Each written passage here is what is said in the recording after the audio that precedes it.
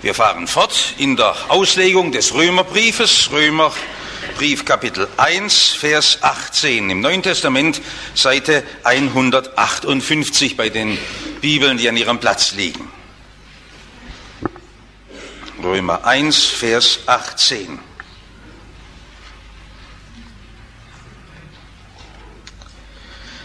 Denn Gottes Zorn offenbart sich vom Himmel her über alle Gottlosigkeit und Ungerechtigkeit der Menschen, die die Wahrheit durch Ungerechtigkeit niederhalten.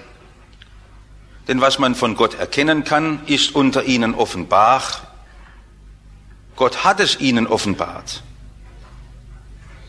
Denn Gottes unsichtbares Wesen, nämlich seine ewige Kraft und Gottheit, wird seit der Schöpfung der Welt an seinen Werken mit der Vernunft wahrgenommen, sodass sie keine Entschuldigung haben. Obwohl sie Gott kannten, haben sie ihn nicht als Gott gepriesen oder ihm gedankt, sondern haben ihre Gedanken dem Nichtigen zugewandt und ihr unverständiges Herz ist verfinstert worden. Während sie sich für Weise hielten, sind sie zu Narren geworden und haben die Herrlichkeit des unvergänglichen Gottes ausgetauscht gegen Bilder von vergänglichen Menschen und Vögeln und vierfüßigen und kriechenden Tieren.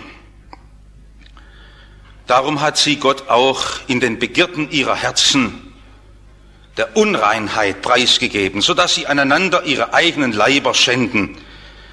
Sie, die Gottes Wahrheit in Lüge verkehrt und das Geschöpf verehrt und angebetet haben, statt des Schöpfers, der gelobt ist in Ewigkeit. Amen. Darum hat sie Gott schändlichen Leidenschaften preisgegeben, denn ihre Frauen haben den natürlichen Verkehr mit dem Widernatürlichen vertauscht. Ebenso haben auch die Männer den natürlichen Verkehr mit der Frau verlassen und sind in Begierde zueinander entbrannt. Männer haben mit Männern Schande getrieben und den Lohn ihrer Verirrung, wie es ja sein musste, an sich selbst empfangen. Und wie sie es verworfen haben, Gott zu erkennen, hat sie auch Gott der Unvernunft preisgegeben, sodass sie tun, was sich nicht gehört. Sie sind voll von jeder Art Ungerechtigkeit, Schlechtigkeit, Habgier, Bosheit, voll Neid, Mord, Streit, Arglist, Niedertracht, Zuträger, Verleumder, Gottesverächter, Frevler, hochmütig, prahlerisch, erfinderisch im Bösen, den Eltern ungehorsam, unvernünftig, treulos, lieblos, unbarmherzig. Sie wissen, dass die solches tun, nach Gottes Recht den Tod verdienen. Aber sie tun es nicht nur, sondern haben auch Gefallen an denen, die es tun. Lieber Herr, mach du uns dieses Wort jetzt ganz persönlich wichtig. Amen. Liebe Schwestern und Brüder, es vergeht ja kaum ein Tag, an dem man nicht durch neue Unglücksbotschaften aufgeschreckt wird. Mal sind es Fässer voll von tödlichen Giftes, die irgendwo verschwunden sind und keiner weiß, wo sie versteckt und vergraben sind. Oder dann ist es plötzlich eine schreckliche Giftgaswolke, die nach einem Fabrikbrand entweicht und die Menschen bedroht, die in den dicht bewohnten Siedlungen in der Nähe sind. Das sind Schrecken unserer Tage, von denen die Menschen reden. Und es wird viel darüber gesprochen. Doch diese Gefahren, so schlimm sie sind, das sind technische Gefahren, die der Mensch in den Griff bekommen kann. Die kann man reduzieren. Da kann man die Sicherheitsauflagen vergrößern. Da kann man neue Vorschriften erlassen. Da kann man das Risiko herunterschrauben. Das ist möglich, das kann der Mensch. Und darum ist es wichtig, dass wir heute Morgen von einer tödlichen Bedrohung der ganzen Menschheit reden, die noch größer ist als das, was heute die Menschen erregt. Und ich meine manchmal, dass die Menschen unserer Tage ein Gefühl dafür haben. Diese so völlig unerklärliche Angst haben unserer Zeit. Vor allem Möglichen und Unmöglichen ist das nicht ein Fühlen eines Unbewussten. Wir stehen einer solchen Gefahr gegenüber, die die Menschheit gar nicht bannen kann. Und darum müssen wir Christen davon reden, denn wir wissen davon etwas. Und das steht immer wieder im Wort Gottes. Und das, was einst Martin Luther entdeckt hat und was ihn zu einer Erneuerung der Kirche geführt hat, das kann genauso heute eine Erneuerung der Christenheit bewirken. Wenn wir wieder die Augen dafür bekommen, was uns bedroht. Der heilige, lebendige Gott steht vor uns. Mit seinem Zorn. Nun ist das ja gerade bei den Christen in den letzten Jahrzehnten nicht sehr häufig gepredigt worden. Und wenn ich mich umhöre und umschaue, sehe ich eine sehr unerklärliche Unbekümmertheit. Da trifft man viele unserer Mitchristen, die sagen, das kann doch nicht dein Ernst sein, du wirst heute Morgen nicht hier in der Kirche über den Zorn Gottes predigen. Wir wissen doch von der Liebe Gottes. Haben Sie noch nicht gemerkt, wie die vielen Ungläubigen unserer Tage schon lang überdrüssig sind unseres Redens vom lieben Gott, wie sie uns das um die Ohren schlagen und sagen, wo ist denn dein lieber Gott? Und sie spüren ja viel mehr und sehen viel genauer hin, wie diese Welt leidet und zugrunde geht und wie diese Welt hineingerissen ist in furchtbare Katastrophen, die der Mensch nicht mehr steuern kann. Und nun können Sie die Bibel aufschlagen, wieder wo Sie wollen. Das ist ja Ihre Sache, dass Sie in der Bibel suchen und forschen, ob sich's also verhielte. Prüfen Sie das im Wort Gottes einmal nach. Dass das immer wieder gesagt ist, dass die größte Bedrohung und die größte Katastrophe der Menschheit, das ist, dass der Mensch den lebendigen und heiligen Gott herausgefordert hat. Eigenmächtig. Von Anfang an ist dem Menschen das Paradies versperrt. Da steht der Cherub mit seinem Schwert da und lässt keinen mehr durch. Und das hat den Paulus bewegt, als er nach Rom hineinging. Manche meinen vielleicht, wenn man Missionspredigt treibt oder wenn man einem anderen von Jesus sagt, da müsste man zuerst die Bonbons verteilen.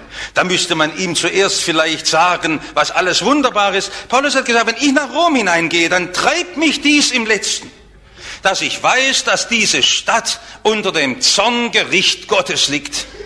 Und ich will hineingehen und darin das Evangelium predigen, weil diese Stadt keine Hoffnung hat. Und was Paulus da von Rom sagt, das gilt ja genauso von unseren Städten und von unseren Gesellschaften und von unseren Wohnungen und Familien. Sie können ja heute etwas ganz Originelles beobachten. Überall ist man rührend beschäftigt, eine neue Welt aufzubauen. Darf ich ganz klar sagen, dass ich mit großem Respekt und Achtung vor dem Willen, der dort sichtbar wird, spreche. Wie Menschen ihre ganze Leidenschaft einsetzen und sagen, lasst uns doch noch einmal in dieser Welt Frieden herstellen, das ist doch ernsthaft gemeint, was hier geschieht. Das kann doch keiner abwerten. Wie sie für Gerechtigkeit kämpfen, wie die Hoffnung noch einmal in den Menschen aufkeimt, es könne neu werden. Aber wie stark wir auch die Ärmel hochkrempeln und sagen, lasst uns an die Arbeit gehen, wenn der Zorn Gottes über uns lastet, dann gibt es am Ende nur neue Ungerechtigkeit und nur neuen Krieg und neuen Unfrieden. Ob sie auf- oder abrüsten, ist dann ganz gleich. Wenn der Zorn Gottes über der Welt liegt, wenn das wahr ist, dann sind alle noch so rührigen und ernst gemeinten Versuche umsonst. Und das Evangelium bekommt ja von daher so eine dringliche Aktualität, denn der Zorn Gottes, der muss doch gestillt sein. Wie kann der Zorn Gottes von der Welt weggenommen werden? Wenn der Zorn Gottes über ihrem Leben lastet, dann würde ich keine Entscheidung mehr fällen, was es auch ist, bevor sie nicht wissen, dass der Zorn Gottes in Liebe und in Gnade umgewandelt ist. Dann würde ich gar nichts mehr beginnen, denn es kann gar nichts herauskommen und es kann kein Segen drauf liegen. Paulus sagt, wenn wir die Worte einmal genau ansehen, und das wollen wir ja hier bei dieser Predigtreihe, der Zorn Gottes offenbart sich vom Himmel her über alle Gottlosigkeit. Keine ist ausgenommen. Jede einzelne Gottlosigkeit meines Lebens wird von Gott im Zorn heimgesucht. Jede Ungerechtigkeit. Da mögen manche vielleicht lachen, weil sie das nicht verstehen, dass es Christen gibt, die später in ihrem Leben sogar noch Schwarzfahrten bei der Straßenbahn in Ordnung bringen müssen, weil sie den Zorn Gottes nicht mehr haben wollen, um ein paar lumpiger Pfennige willen, weil sie das umtreibt, dass jede Ungerechtigkeit von Gott gesucht wird. Und wenn wir dieses Evangelium verkürzen und den Zorn Gottes herausnehmen, dann brauchen wir uns nicht zu wundern, wenn das oft als eine billige Gnade empfunden wird. Das ist ja auch eine billige Gnade, wenn wir das nicht mehr sagen. Was doch die Tatsache ist, dass über dieser Welt, über jeder Ungerechtigkeit der Zorn Gottes offenbar ist. Nicht, dass wir denken, das bräuchte eine besondere Massierung von Bösem oder Anhäufung von Bösem über jeder Ungerechtigkeit.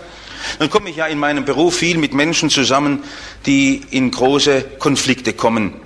Es scheint ja manchmal so, dass jeder Mensch irgendwo in unlösbaren Verstrickungen lebt. Die Leiden werden immer schlimmer, ob das Ehenöte sind, Erziehungsnöte, Konflikte im Beruf und im Arbeitsplatz, ob das Krankheitsnöte sind, ob das Ängste sind, die man nicht mehr steuern kann, ob das seelische Nöte sind, dass Menschen zerrissen sind. Und dann komme ich in diese Häuser und spreche mit Menschen und nichts tue ich lieber als das. Und nach einiger Zeit sage ich dann, wissen Sie, Sie müssen in Ihrem Leben eigentlich mal Klarheit haben, ob Gottes Liebe Sie trägt. Dann gucken die Leute mich unverständlich an und sagen, Sie haben nicht begriffen, ich habe ein Eheproblem. Ich habe nicht nach was Frommem gefragt. Dass man das trennen kann, dass ein Mensch, der in seiner Kaufmannslaufbahn in riesen wirtschaftliche Probleme kommt und nun reden wir mit ihm, dass wir sagen, du, ist der Zorn Gottes über deinem Leben aufgehoben? Dann sagt er, du, ich habe nicht nach dem gefragt, ich brauche einen guten Kredit. Ich sage, nein, halt mal, die Lösung deiner Lebensfragen hängt doch ganz entscheidend damit zusammen, ob du den Zorn Gottes von deinem Leben genommen bekommen hast. Ob du Frieden mit Gott hast, ob Gott dich segnen kann. Das ist sicher typisch auch für unser Christsein heute, dass wir auch in unseren Predigten, wir stehen alle in einem Sog, gerne davon reden, wie wir dem Menschen gegenüber helfen können, sein Leben schön zu machen, dass die Kirche für den Menschen da sein muss und dem Menschen dienen muss und wir dem Menschen seine Fragen beantworten und wir dann irgendwo nicht mehr sagen, lieber Mensch, du musst mit deinem ganzen Leben zu Gott zurückfinden. Nur wenn du mit Gott im Einklang lebst, kannst du das Neue und das Befreite und das Schöne haben, was überhaupt Leben erst ausmacht. Denn wenn in unseren Tagen so viele klagen über die Erziehungsnöte und über die wirtschaftlichen Nöte und über die gesellschaftlichen Nöte und die politischen Nöte, dann sagen sie ja, ihr Christen, komm, helft uns doch ein bisschen und wir wollen doch auch helfen. Aber wir müssen dann immer wieder sagen, Leute, wir haben eine Lösung, die ist eine grundsätzliche, die radikal den Dingen in die Wurzel geht. Denn unsere Welt krankt doch daran, unsere Gesellschaft krankt daran, unsere Politik krankt daran und auch all das, was wir tun, unsere wirtschaftlichen Entscheidungen kranken daran, dass sie nicht vor Gott und nicht mit ihm gefällt sind und nicht vor ihm in Ordnung sind. Und darum ist das nicht bloß eine kleine Akzentverschiebung, die in unseren Tagen auch in christlichen Kreisen geschieht, dass man so viel vom Menschen redet, sondern eine ganz gefährliche Verlagerung, ja, dass wir nicht einmal mehr sehen, wo Erneuerung geschehen kann. Das war mein erster Teil. Ich habe über die größte Katastrophe der Menschheit gesprochen. Ich will es gliedern. Der einzige Ausweg ist verbaut. Die Lage ist so hoffnungslos, weil der einzige Weg, der noch bleibt, Umkehr zum lebendigen Gott. Heimkehren in die offenen Arme Gottes, dem Menschen nicht mehr möglich ist. Dem Menschen unserer Tage nicht mehr möglich ist. Paulus spricht da von den vielfachen Versuchen der Menschen, zu Gott zurückzufinden. Die Leute wissen ganz genau, dass es Gott gibt. Manchmal wollte ich noch eine Wette drauf machen, dass die Atheisten unserer Tage noch eine Ahnung von Gott haben. Das ist dem Menschen so gegeben. Das weiß er. Paulus sagt, von seiner Vernunft ist das ganz klar, das muss ein göttliches Wesen sein. Aber er findet nicht mehr zu Gott zurück mit seinem wirren und zerstörten Leben. Das ist ihm rätselhaft und schwer geworden. Und darum sagt Paulus, was der Grund ist, der Mensch hat Gott dargestellt, in seinem Kopf sich zurechtgemacht. Er hat das Bild dieses heiligen Gottes, seines Richters, verdreht zu einem hübschen Götzchen, vor dem er hocken kann. Er hat aus Gott einen Begriff gemacht, so macht's der moderne Mensch, das Absolute, das nicht mehr in seine Wirtschaftsdinge hineinreden kann, das sein Leben nicht mehr berührt, das ihm nichts mehr zu sagen hat. Natürlich gibt's einen Gott, aber das hat doch nichts mehr damit zu tun, mit seinem Leben. In Diskussionen haben wir immer gern auch dann die Klage vorgebracht. Naja, das ist ja Gottes Sache. Wenn der Mensch Gott nicht mehr finden kann, dann muss er selber gerade dafür stehen. Paulus sagt, die Menschen halten, so heißt es im Vers 18, die Wahrheit durch Ungerechtigkeit niederhalten. Gott bezeugt sich einem jeden Menschen. Ich mache das gerne in Gesprächen bei Menschen, die in keiner Kirche waren seit vielen Jahren, dass ich sage, sie wissen genug von Gott. Ich brauche kein Wort dazu reden. Gott hat sich nicht unbezeugt gelassen. Aber wir halten oft die Wahrheit, nämlich auch den suchenden, heiligen Gott, der uns nachgeht, oft so vom Leibe, weil wir fortfahren wollen im Ungehorsam, den wir ganz bewusst einmal begonnen haben. Unsere Gottlosigkeit, auch unsere Zweifel, hängen oft gar nicht mit intellektuellen Fragen zusammen, sondern mit handfesten Dingen des Ungehorsams, wo wir die Gebote Gottes bewusst brechen, weil wir Nein dazu sagen. Sie hielten sich selbst für weise, wie wenn Paulus unsere moderne Zeit sieht, wo jeder prahlt mit seiner akademischen Bildung, dass er den Glauben intellektuell ja längst entmythologisieren kann. Und sie merken gar nicht, wie sie Narren geworden sind. Sie haben Gott den Dank verweigert und haben sich dem Nichtigen zugewandt. Ich las gestern eine Bilanz unserer Zeit, wo einer feststellt und sagt, in unserer Zeit spürt das jeder, der in der Kunst tätig ist, in der Wissenschaft, in der Politik, spürt, dass unsere Zeit nichts mehr hat, für das sich zu leben lohnt. Wir sind allen den materiellen Gütern nachgerannt. Fortschritt führt nur weiter weg von Gott. Fortschritt führt nur weiter weg von Gott. Das ist mein dritter Teil, bevor ich dann es noch einmal zusammenfasse und bündele. Was ist dieser Fortschritt? Was Paulus hier schreibt von diesen furchtbaren geschlechtlichen Perversionen, das erschreckt uns ja. Was ist das nur? Gott hat uns ja eine wunderbare Gabe gegeben, als Mann und Frau geschaffen und hat es in unsere Hand gelegt, neues Leben zu schaffen. Wie viel kann uns Gott hier geben mit dieser Gabe unseres Menschseins und Personenseins als Mann und Frau? Und ausgerechnet auch an dieser Gabe wird erst sichtbar, was mit dieser Welt geschehen ist. Gott hat die Menschen dahingegeben. Gott hat die Menschen sich selbst überlassen. Er hat einen Strich gemacht. Er hat Welt und Gottes Ewigkeit geschieden. Wir kommen nicht hinüber. Wir müssen nun leben. Und das Schlimme ist, dass das, was wir uns gewählt hat, mein Ich, um das ja auch heute bei modernen Menschen, bei uns immer wieder alles kreist, wie kann ich mich selbst verwirklichen? Wie kann ich mich mit meinem Leben auch wirklich so darstellen, dass ich selbst mein Leben finde? Das wird mir zum allerschlimmsten Fluch. Ich muss mit mir selber leben. Und dann gehen Sie in der Stille einmal der Frage nach, dass darunter längst schon unsere eigene Persönlichkeit zerbrochen ist. Wir müssen mit unserem Willen leben und wollen ihn ja gar nicht mehr haben und finden doch gar nichts anderes mehr, dass das letztlich die Hölle dieser Welt ist, in der wir schon sind, weil uns Gott dahingegeben hat, dass wir leben müssen mit den Kräften, die uns Gott einst zum Leben, zur Freude, zur Erfüllung unserer Persönlichkeit gegeben hat, die uns zur Last werden.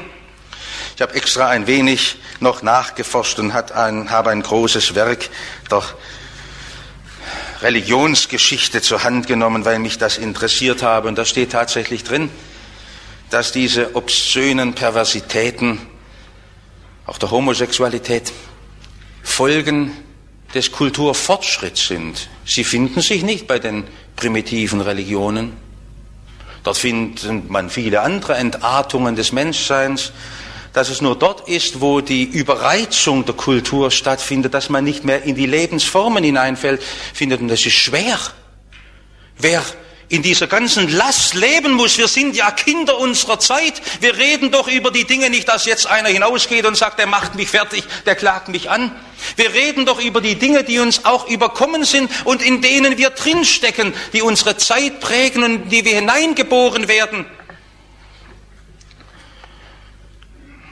Und dann sind wir plötzlich da mit unserem Fühlen noch, wir wollten Liebe haben und Zärtlichkeit und suchen das, und was wir finden, ist letztlich nur Verbitterung, Ausbeutung unserer Gefühle und Verkrampfung und Einsamkeit. Und dann zählt das Paulus noch weiter auf, damit das nicht bloß auf einer Perversität bleibt. Die Lieblosigkeit gehört dazu, die Bosheit, der Streit, das Verleumden, das Reden, das Hochmütigsein, das prahlerisch sein. Man meint, der Paulus wollte uns noch einmal das so ganz dick aufzeichnen und schwarz in schwarz malen. Er will uns nur zeigen, wo das endet. Der Fortschritt, der immer nur weiter fortschreitet von Gott, der nie zurückfindet zur Quelle. Warum hat denn Paulus das alles hier so krass aufgedeckt? Weil er ein Evangelium predigt. Saßen schon Spötter hier, die mich nachher angesprochen haben, und ich will das jetzt gleich tun, weil es heute fast einen reizen muss. Die dann sagen, du kannst dein Evangelium nur auf dem dunklen Hintergrund sagen. Nein, ich kann das Evangelium nur sagen, wo man wahr der Welt ins Gesicht schaut und seinem eigenen Leben ins Gesicht schaut. Es kann beim Evangelium keine Ausflüchte mehr geben, wer wir sind. Und Paulus hat eine Leidenschaft, nicht von den dunklen Dingen der Welt zu reden, sondern Menschen darzustellen, dass Gott die Sünde dieser Welt gerichtet hat. Und gerade in einer Zeit, wo man sagt, was ist denn Sünde? Wir wissen nicht mehr, was Sünde ist. Sünde heißt von Gott getrennt sein mit allen furchtbaren Folgen unseres Lebens. Das Leben nicht mehr finden können, noch um das Leben wissen, von ferne etwas ahnen und nicht mehr finden können. Und dann hat Paulus nicht von den schrecklichen Dingen der Welt geredet. Und wir wollen uns damit bewenden lassen, sondern hat seinen Finger ausgestreckt und hat auf das Kreuz von Golgatha hingewiesen. Dort hat der heilige Sohn Gottes dieses ganze Unrecht, das Böse dieser Welt an sich gezogen, und es wird im Zorn Gottes vernichtet. Sie können das Golgatha-Geschehen ja nur verstehen, wenn Sie etwas vom Zorn Gottes wissen, weil Gott Nein sagt zu all den Dingen, die unser Leben zerstören. Darum gibt es keine billige Gnade im Evangelium. Es gibt nicht so ein Wegpusten, dann ist dir eben die Sünde vergeben, sondern Gott will über aller Ungerechtigkeit unseres Lebens seine Vergebung so breiten, dass es weggetan wird, vollständig und vollkommen, dass es nicht mehr vorkommen kann. Gott will uns zu neuen Menschen formen, die ihm gehorchen und ihm dienen. Und darum verkündet er diese wunderbare, fröhliche Botschaft des Evangeliums, dass es Heil gibt, die Kraft Gottes, die selig macht, alle, die daran glauben. Du musst nur an diesen Jesus, den Gekreuzigten, glauben. Der kann deine Schuld tragen, wo du auch stehst.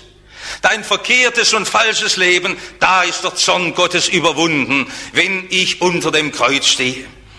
Und jetzt ist mir es nur so wichtig, dass Sie da nicht jetzt das irgendwo im Ungewissen lassen.